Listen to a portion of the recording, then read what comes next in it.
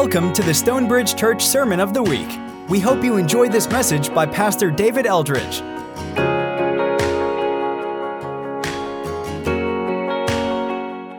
Next 2 weeks, we'll be talking about these, we call them anchors. An anchor's it's an implement that keeps something in place. You put a drywall anchor in, it keeps your picture, your TV hung. You're in a boat, you drop an anchor, and it keeps you in a spot. These are values that we believe keep us connected or tied to what God wants to do in us and what He wants to do through us.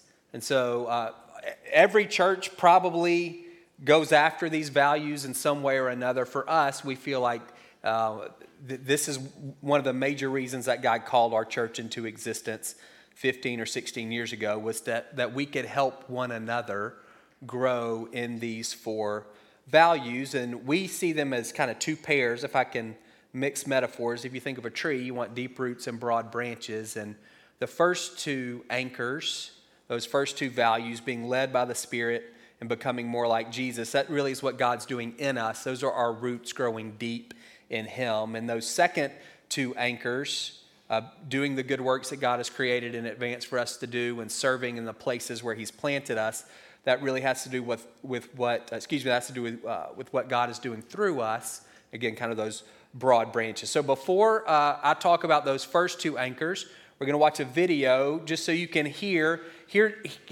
these values with some skin on. Here's some people in our church and how they're actively living out those first two anchors. So y'all check this out. Being like Jesus.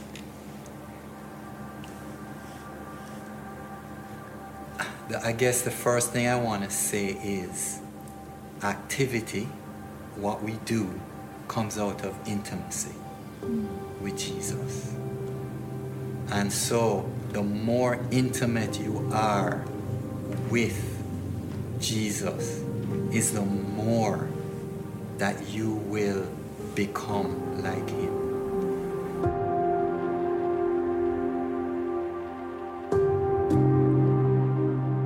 One of the things Jesus uses is discipline, and we don't like discipline. He had to chisel away at me because I was like a rock.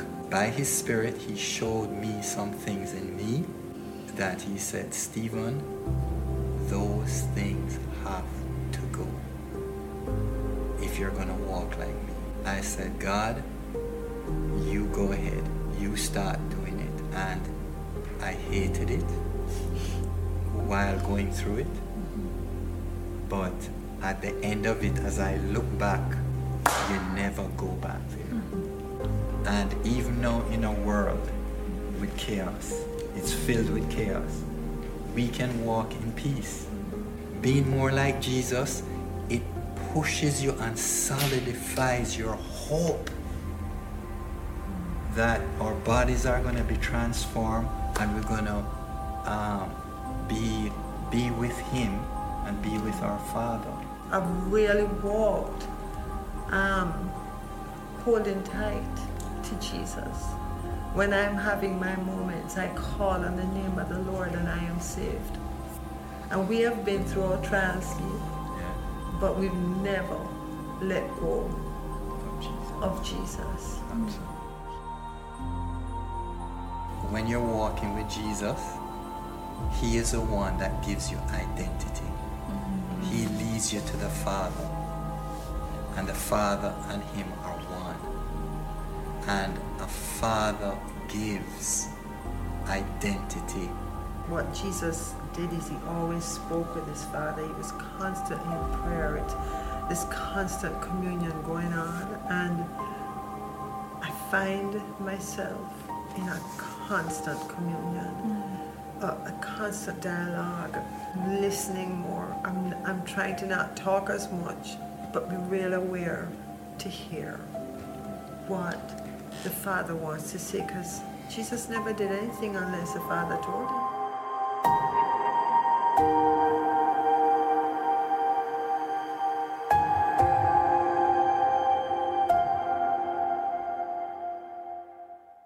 How would Jesus do it here on earth? How would He do it? How would he do this life? What would he accomplish? Who needs to be heard today or loved? And that might be through text or communicating with people, reaching out, going on a walk, spending quality time with people, reconnecting with someone you haven't seen for a few years. Cooking, baking. Before I know it, I might have like 6 batches of cookies. I'm like, who can I give these to today? And that's totally spirit-led. It is, yeah. Worship music is blaring, and she's just going to town. I nerd out on all of it.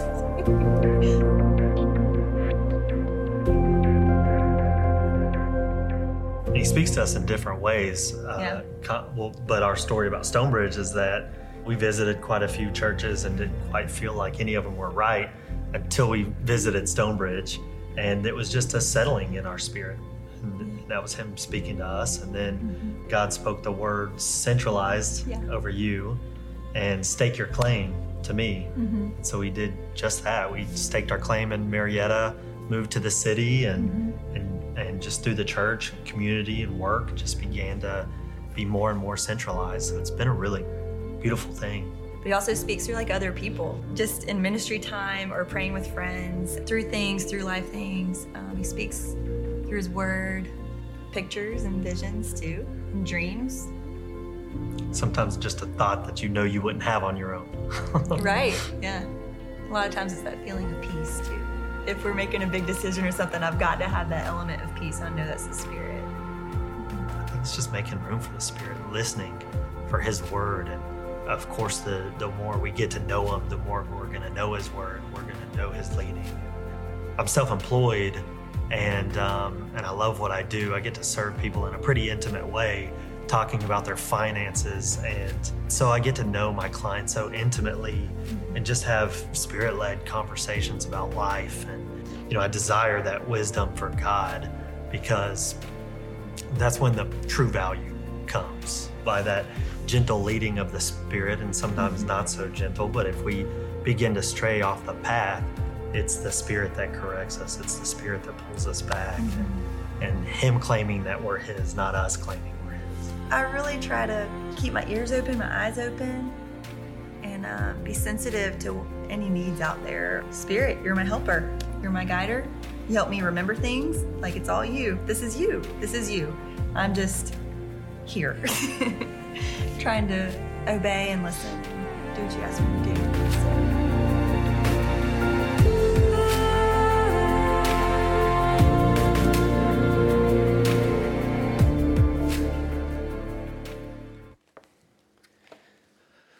That was great. I think I saw Scott here earlier. Scott Williford and his team at V-Link put those together. Did a great job, and we appreciate that. And that was Stephen and Jackie Smith were the first couple, and Ben and Candace Ferris. If you'd like to be on Candace's cookie list, she's right over there. You can grab her at the end. So today, I really just want to talk about one word. We have 2 values. They're huge. We could spend a lot of time on both of them. Being led by the Spirit, super important. We talked about that a ton in June, and so I'm actually not going to talk about it today. Again, not because it's not important, but because I kind of said everything I had to say in June. Under that umbrella of Jesus as our good shepherd. He's our shepherd. We're sheep. We follow him. You may want to go back if you want to dig into that a little bit. The July 2nd message, y'all were at the lake. We had church that day, and we talked some about what it means to be led in a decent bit of particularity. And so you may want to go back and listen to that if that's an area where you're looking to grow.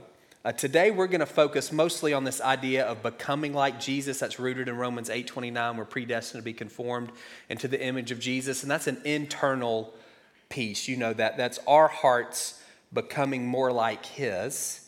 And if you begin to think through, well, what exactly does that mean? The fruit of the Spirit's a place to start. Galatians 5, those 9 virtues, those fruits of the Spirit, that is the character of Jesus. That's who he is. And so we want to grow, more loving, more kind, more peaceful, more patient. We want to do those things 100%. What I want to talk about today is humility. And humility is the dirt that fruit grows in. It's not more important than any of those things, but it does come first. If we're not growing in humility, then we're not going to be able to grow in any of those other 9 virtues. It starts with a posture or an orientation of humility. And we've said this before, humility has 2 dimensions. There's one we'll call it Godward, and that's acknowledged need or recognized dependence. And that's where we're going to spend most of our time this morning. The second understanding of humility, that second dimension, it's more of what we actually tend to think about. It's that sense of lowliness, or a word that we've used before, self-forgetfulness. It's not thinking less of yourself, it's thinking of yourself less. That really is a other-oriented dimension of humility. It also, just like those other virtues, those fruit, that it comes out of that Godward dimension first. If we're not growing in our conviction that we need God, that we are dependent upon Him, then we're not going to grow in any of these other areas. We're not going to be able to serve other people. It's not for very long, because we're going to feel like I got to take care of myself. If we're not convinced that God's taking care of us, we're not going to become more peaceful or more patient or more kind. If we're not acknowledging, growing in our conviction that we need Him. And I'll unpack that a little bit towards the end of our time. So Luke 18, we're going to look at a parable and then 2 encounters Jesus had that's back to back to back, where He is explaining, or He's painting a picture of what this Godward dimension of humility is. And again, this is a key part of becoming more like Jesus. He was humble. We used to sing this old song, Jesus he was the humble King. And you see both dimensions of humility in His life. You see His dependence upon the Father. He says, I don't do anything that the Father doesn't do, and I don't say anything that the Father doesn't tell me to say. There's dependence there. And we see the lowliness, the meekness in Him. He rides into Jerusalem on a donkey. That's His claim to kingship. A deliberate fulfillment of Zechariah 9. See, your king comes to you, gentle and lowly, or gentle and humble, riding on a donkey. One of the greatest invitations in the Bible. Come to me, all you who are weary and heavy laden, I'll give you rest. I'm gentle and lowly, or gentle and humble in heart. He washes the feet of His disciples, knowing one's about to betray Him and one's about to deny Him and the rest are about to desert Him. He still washes their feet. He says, I didn't come to be served, but to serve and to give my life as a ransom for many. We see both dimensions of humility in Jesus. Again, this is a key element of what it means to be conformed into His image. Fruit are really, those Galatians 5 virtues, super important. This is the dirt that those things grow in. So first, the parable. Remember, a parable is a made-up story. It's taken from real life. It didn't really happen, and it's intended to teach a spiritual truth. To some who were confident of their own righteousness and looked down on everybody else, Jesus told this parable. 2 men went up to the temple to pray, one a Pharisee and the other a tax collector. The Pharisee stood by himself and he prayed, God, I thank you that I'm not like other people, robbers, evildoers, adulterers, or even like this tax collector. I fast twice a week and I give a tenth of all I get. But the tax collector stood at a distance. He would not even look up to heaven, but he beat his breast and said, God, have mercy on me, a sinner. I tell you that this man, rather than the other, went home justified before God. For all those who exalt themselves will be humbled, and those who humble themselves will be exalted. So we miss the power of this story because we know the rest of it. So when we hear Pharisee, most of us automatically go to bad guy, opposed to Jesus, enemy of what God is doing through Jesus. And we hear tax collector, for many of us, we think Zacchaeus or Matthew, the only 2 that we know, and they were followers of Jesus. And so when we hear this story, we're predisposed to seeing the Pharisee as a negative example and the tax collector potentially as a positive example, very different from Jesus' first audience. When they hear the word Pharisee, they're thinking, out of everybody I know, those guys are the closest to God. They're the most righteous, they're the most holy, they're the most obedient. They're in a class by themselves. They would, when the crowd that's with Jesus, beginning at the end of Luke 9 all the way through Luke 20, Jesus is walking to Jerusalem and he's got this crowd with him and it's a mixed bag. It's some of his disciples, it's some enemies, it's some kind of just hangers on. And he's teaching them as he's physically walking and they're physically following him, he's talking to them about discipleship. Again, from the end of Luke 9 all the way through, I think it's the end of chapter 19. And so when those guys who are walking with him, when they hear this story, when they hear Pharisee, they're automatically thinking, okay, he's going to be a good example. That's the guy that we need to emulate. And when they hear tax collector, they're thinking the opposite. Tax collectors were despised.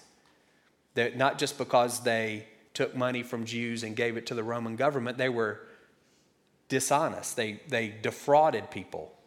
When tax collectors come to John the Baptist in Luke 3 and say, what do we need to do to demonstrate our repentance? He says, don't take more money than you're required to, which is what they did routinely. Your tax bill's $1,000 and they would charge you $1,200 or $1,500 or whatever, and you had to pay it. There's no appeals process. And they got to pocket the rest. They were despised. And so we've got these two guys. And again, when you just hear the opening line, if you're in Jesus's crowd that day, you're thinking Pharisee good, tax collector bad. The surprise ending is that's reversed. Jesus says it's the tax collector who goes home justified before God, not the Pharisee. That word justified is intentional, that Jesus chooses. To be justified and to be forgiven, they're not, those aren't synonyms. When I think about forgiveness, I think about my sin putting me in God's debt. And forgiveness is having that debt erased. To be justified, my sin makes me guilty of a crime. I'm guilty. And to be justified is to be declared innocent and put in right standing with God. If we're guilty and we're in wrong standing, to be justified is declared innocent and put in right standing. So when these guys hear this, it's the tax collector who's justified. They're saying, so you're telling me that the cheater and the liar and the traitor walked out of the temple in right relationship with God. That's what you're telling me. And the faster and the tither and the obeyer walked out of the temple in wrong relationship with God. That's what Jesus is teaching them. That, again, for us, that's a bit cliche. For them, what? They know tax collectors, and they're thinking, those guys? How in the world are those guys in how can they be in right relationship with God with all of the things that they're doing? And the key is the prayer of both men. The Pharisee stands to pray. There's nothing arrogant about that. That's normal posture for prayer.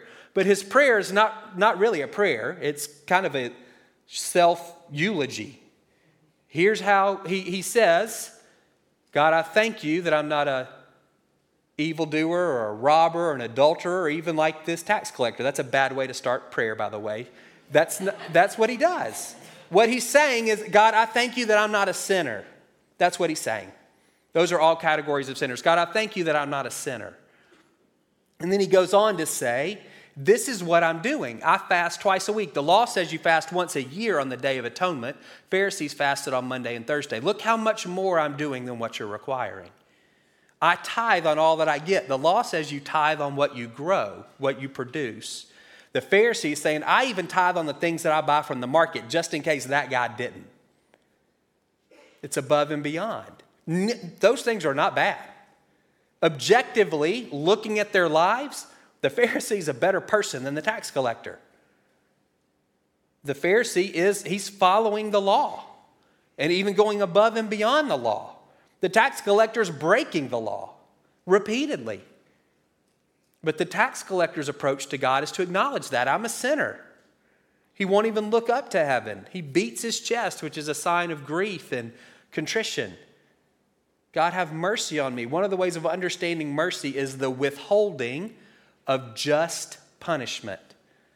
So sin has consequences. God judges sin. We say he punishes sin. Mercy is, God, don't do that.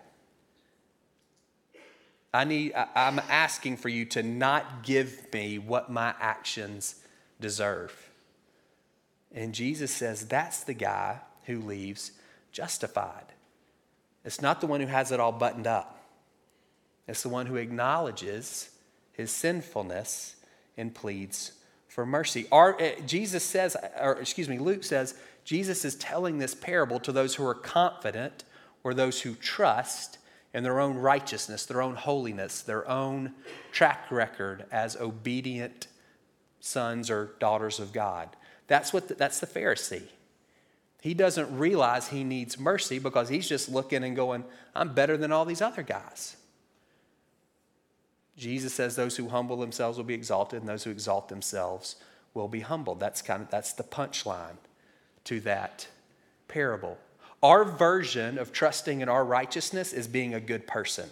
That's what we say. We don't go around saying, I'm confident in my own righteousness, or that person's confident in their own. That's not what we say. We say all the time, he or she is a good person. And the implication there is because they're a good person, God should treat them in a particular way. I'm around lots of people when people in their family die. That's part of my job. And it's not unusual to hear somebody say, Aunt so-and-so, she was just a good woman. Well, I know God's going to receive her because he was a good man. Relative goodness has nothing to do with our standing before God. We've all sinned and fall short. It's, do we acknowledge our need for him? It's ironic that the only way to be declared innocent is to admit that you're guilty. But that's the story. So for us, when we're thinking about humility, it's an acknowledged need. My track record's not good enough. My obedience is not sufficient. I may be better than an adulterer or a robber or an evildoer, whatever. But that doesn't matter. I still fall short of the glory of God. I fall short of the perfection of Jesus, and I need his mercy. I'm in the seat of that tax collector. And then Jesus goes on and there are these two encounters that happen back to back right out of this parable.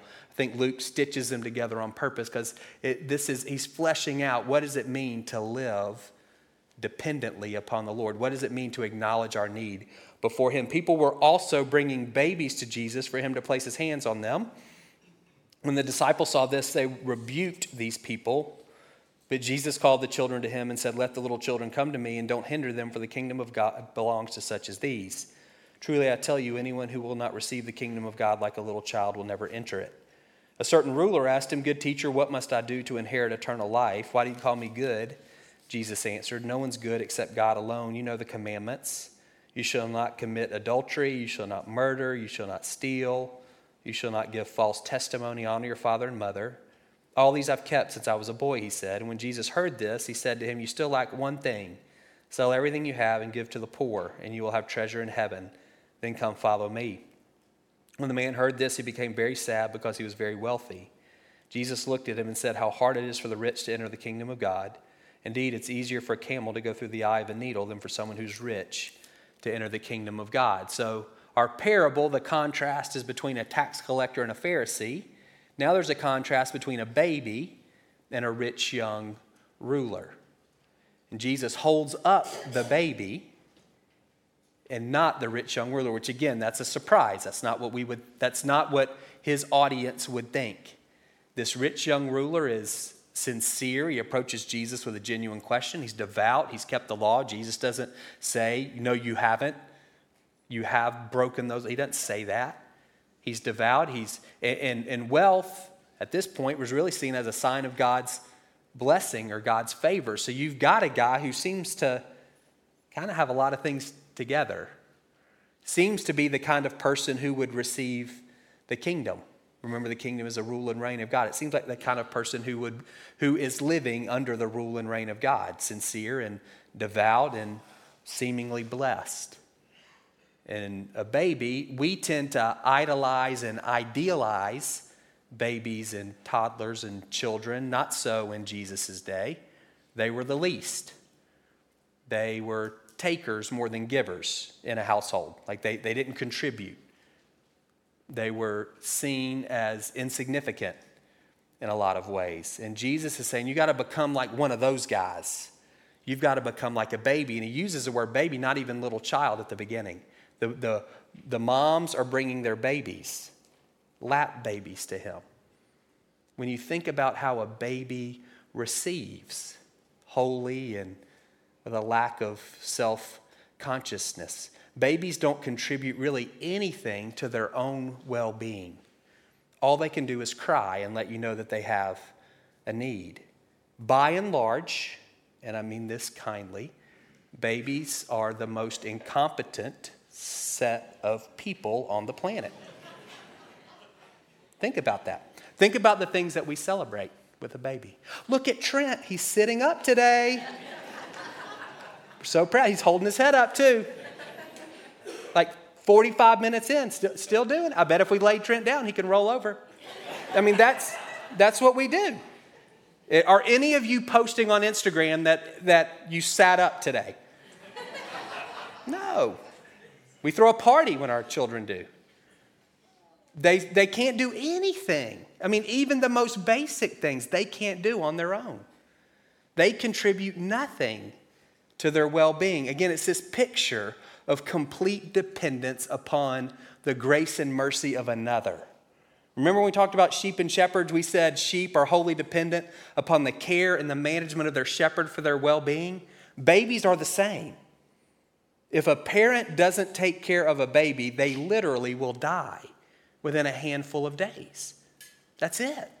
Wholly dependent upon someone else. All they can do is cry and make their need known. But it's up to the mercy, the kindness, the grace of another to meet those needs. Rich young ruler's in a very different spot, isn't he? He can take care of himself really in a lot of ways.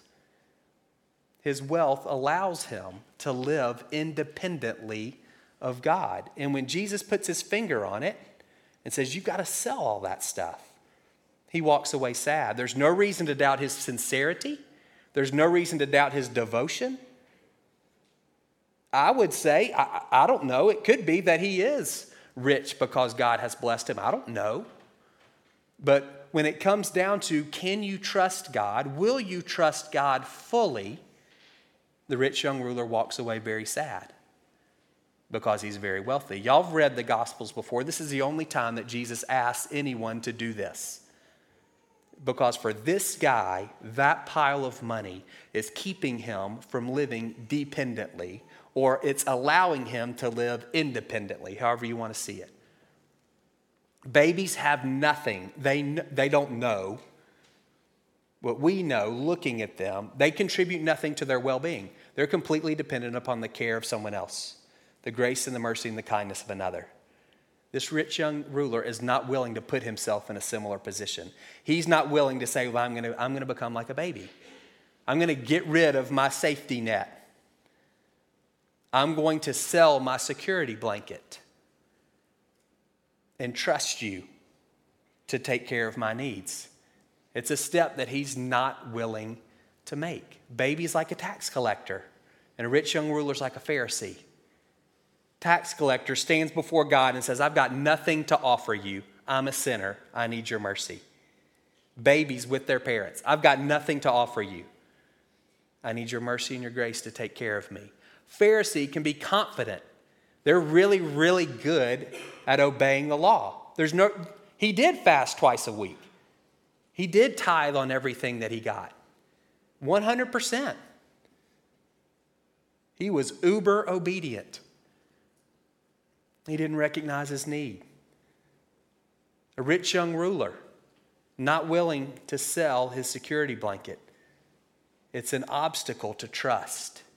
It pushes him towards independence. So as we're thinking about being conformed into the image of Jesus, what does that look like for us? Cultivating humility. Again, thinking initially about acknowledged need, this named dependence. God, I know that I need you. I'm 48, and this is something life, so I'm just going to generalize. 38, 39, 40, 41, 42, life begins to teach you this. You begin to recognize, for most of us, we begin to recognize our limits. We can't control everything. Those kids who are really small that you can kind of make them do what you want them to do, they get older and then you realize you can't. You can influence, but you can't control. We realize the limits. Our bodies start breaking down.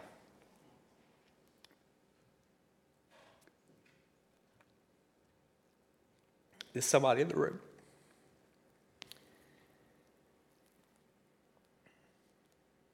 This is how you feel.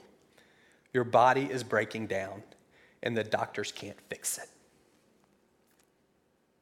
There are limits to what medicine and medical technology, your diet, the witch doctor, whoever it is, there's limits to what they can do. And you're running into that. We start realizing we're not necessarily going to be the CEO. We're not going to get on the cover of a magazine. We're not going to retire as multimillionaires. We start to realize the trajectory of our career in our late 30s and early 40s, it's more difficult to change. There's more behind you than there is in front of you. And we recognize the limits just of our own career path, our own skills. You're 40 and somebody comes along who's 29 and you're like, what? They're not supposed to be smarter than me. And they are. And then they pass you by. And you're like, no, that's not supposed to be that way. Life has a way, again, in those years of beginning to teach us this idea of it will humble you. Life will. And it can be a gift if we can receive it. God, I recognize my own limits.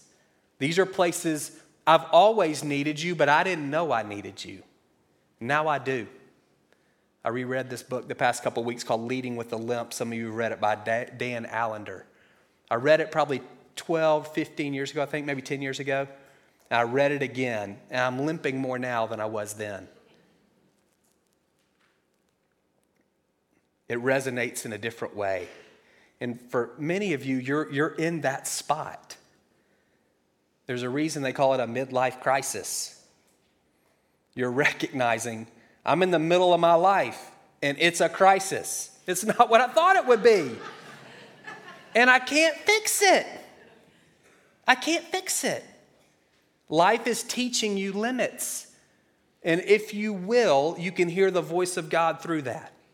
I'm not saying He's causing any of that, but you can hear the invitation of God through that. Will you trust me? Will you acknowledge your need? Will you say to me, I can't make my kid do what I want, that I can't make them act right. I need your mercy. Will you acknowledge? I don't see how I can put enough in the IRA to be able to retire before I'm 93. I need your mercy. My body is falling apart and nobody can fix it. I need your mercy. Life can do that for you. Now, for many of you, you haven't hit that yet. And that, praise God. You don't need to go looking for it. It'll come find you. Now, I mean that genuinely. Like, this is not necessarily anything that you need to try to make. Humility is one of the virtues that if you go right at it, you're going to miss it.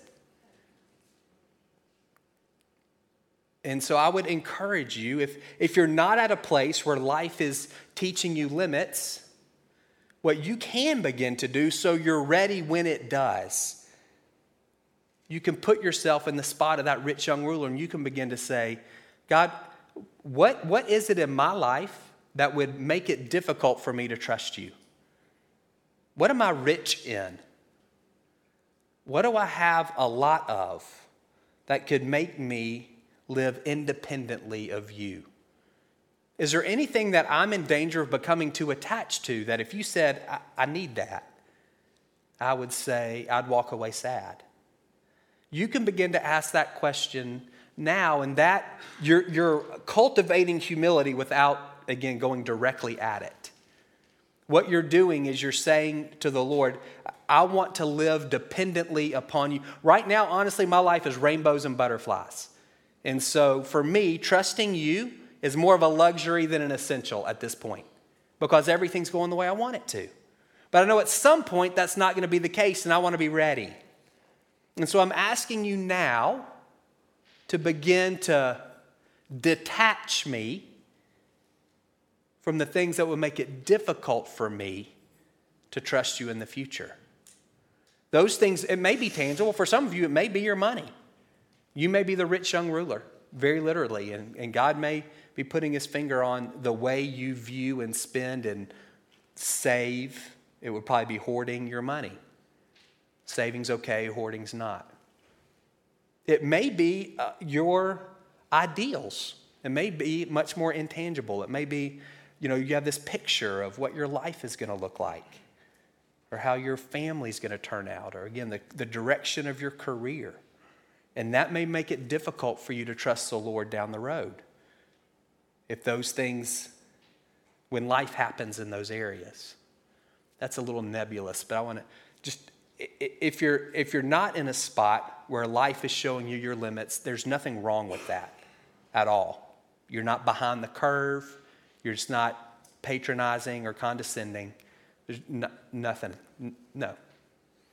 What I would say, if you're in that spot, I think a way of cultivating humility, this dependence upon the Lord, when in your most honest moment you would say, I don't actually feel it because everything's going well. I'm able to get where I want to go. And that's kind of I'm speaking stereotypically here. That's kind of the power of youth. That's kind of what it is. In your 20s and into your 30s. And enjoy it. And as you are, I would encourage you to begin to ask the Lord, what is it that's going to trip me up? What's the thing that's going to make it more difficult for me to trust you when things maybe don't go exactly the way I want them? And just see what he says. See if he puts his finger on something. And now you can maybe, again, I mean this kind of in air quotes, when depending is more of a luxury than a necessity because life is going so well, you can ask the Lord to begin to prepare you for when it will be essential because things aren't going so well. I don't know if any of that that last 7 minutes may not have made a ton of sense, but I think maybe for a few of you, I hope it did. Let me think. One other thing I want to share. 2 things, just as bullet points. One, I don't want you to hear the Pharisee and the tax collector. The moral of that story is not don't brag. That's not it. If you're humble, you won't brag because you'll recognize everything you have as a gift. You don't brag about what you got for Christmas. You celebrate what you got for Christmas and you enjoy it, but you don't brag about it. You're not boasting.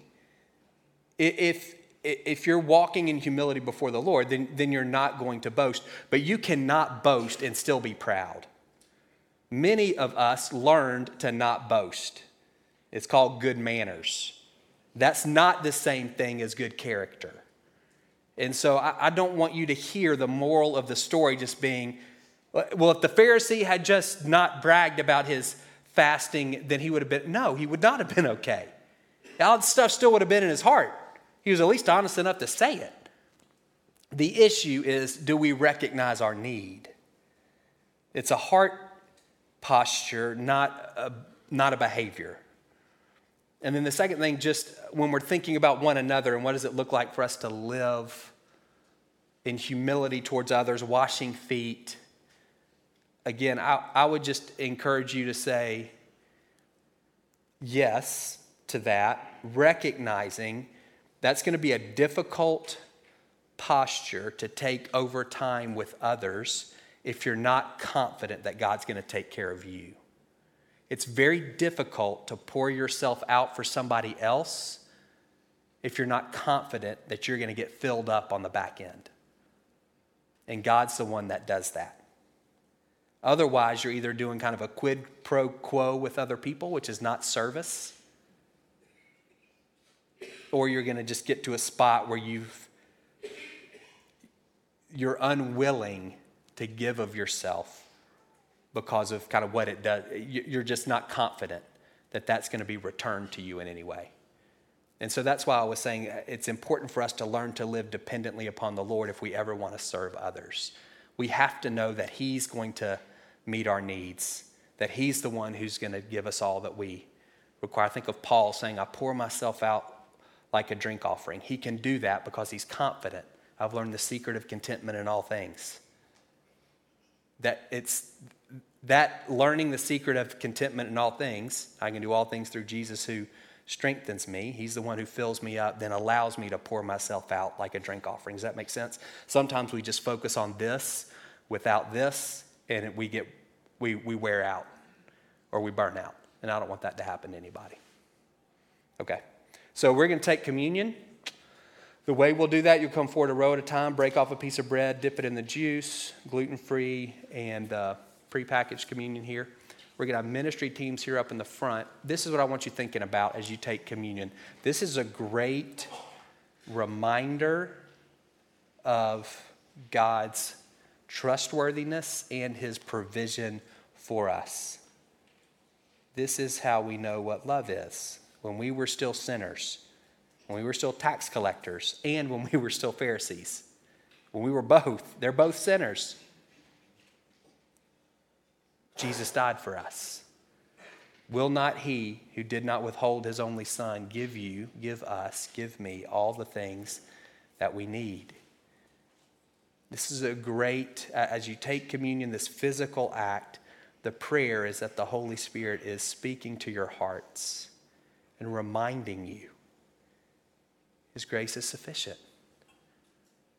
You're not all knowing, and he is. You're not all powerful, but he is. You're not all good, but he is. You're not all wise, but he is.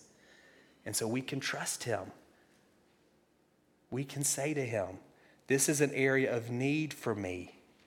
Would you come and help? That's what prayer is, God. I'm inviting you into this area. If you're not praying about something, it's either because you don't want God's help or because you don't think he can help. God, will you intervene in this situation? It's beyond me. If you'll close your eyes, we're going to pray. If you're helping with communion or ministry, come on forward. I rambled us past our time. I don't want to miss this. Here's what I want you to do if you're willing to do this. 2 quick prayers, and then you can respond with communion. 1, is life showing you your limits? I do think there's some here at your bodies.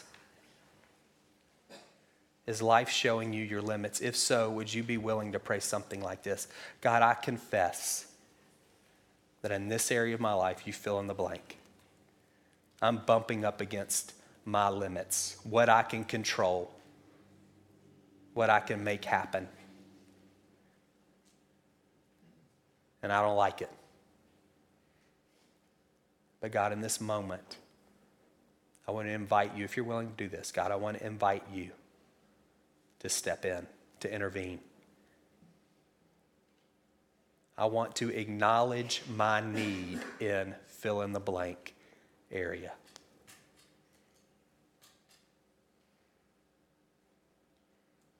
Would you be gracious and would you be merciful?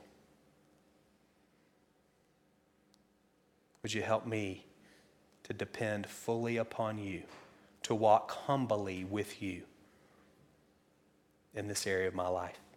Second, maybe this is for someone who you would say, that doesn't resonate with me at this point. I can think about that academically and theoretically, but in the reality of my life, that doesn't hit. Would you pray something like this if you're willing? God, I don't want to be a rich young ruler. I don't want to become so attached to some gift, to some strength, to some resource, that it becomes difficult for me to trust you fully and completely. You're better than anything that you give me. So would you put your finger on anything in my life that would make it hard for me to depend upon you either now or in the future? It scares me to pray that prayer. I don't want to sell everything. But God, I want to trust you to meet every one of my needs. I want to receive your rule and your reign like a baby. I don't want to walk away sad like a rich young ruler. Holy Spirit, as we take communion, I pray that as we take bread and juice, I pray that you would be building up our hearts. leading us more deeply into the freedom and the joy of humility. In Jesus' name, amen.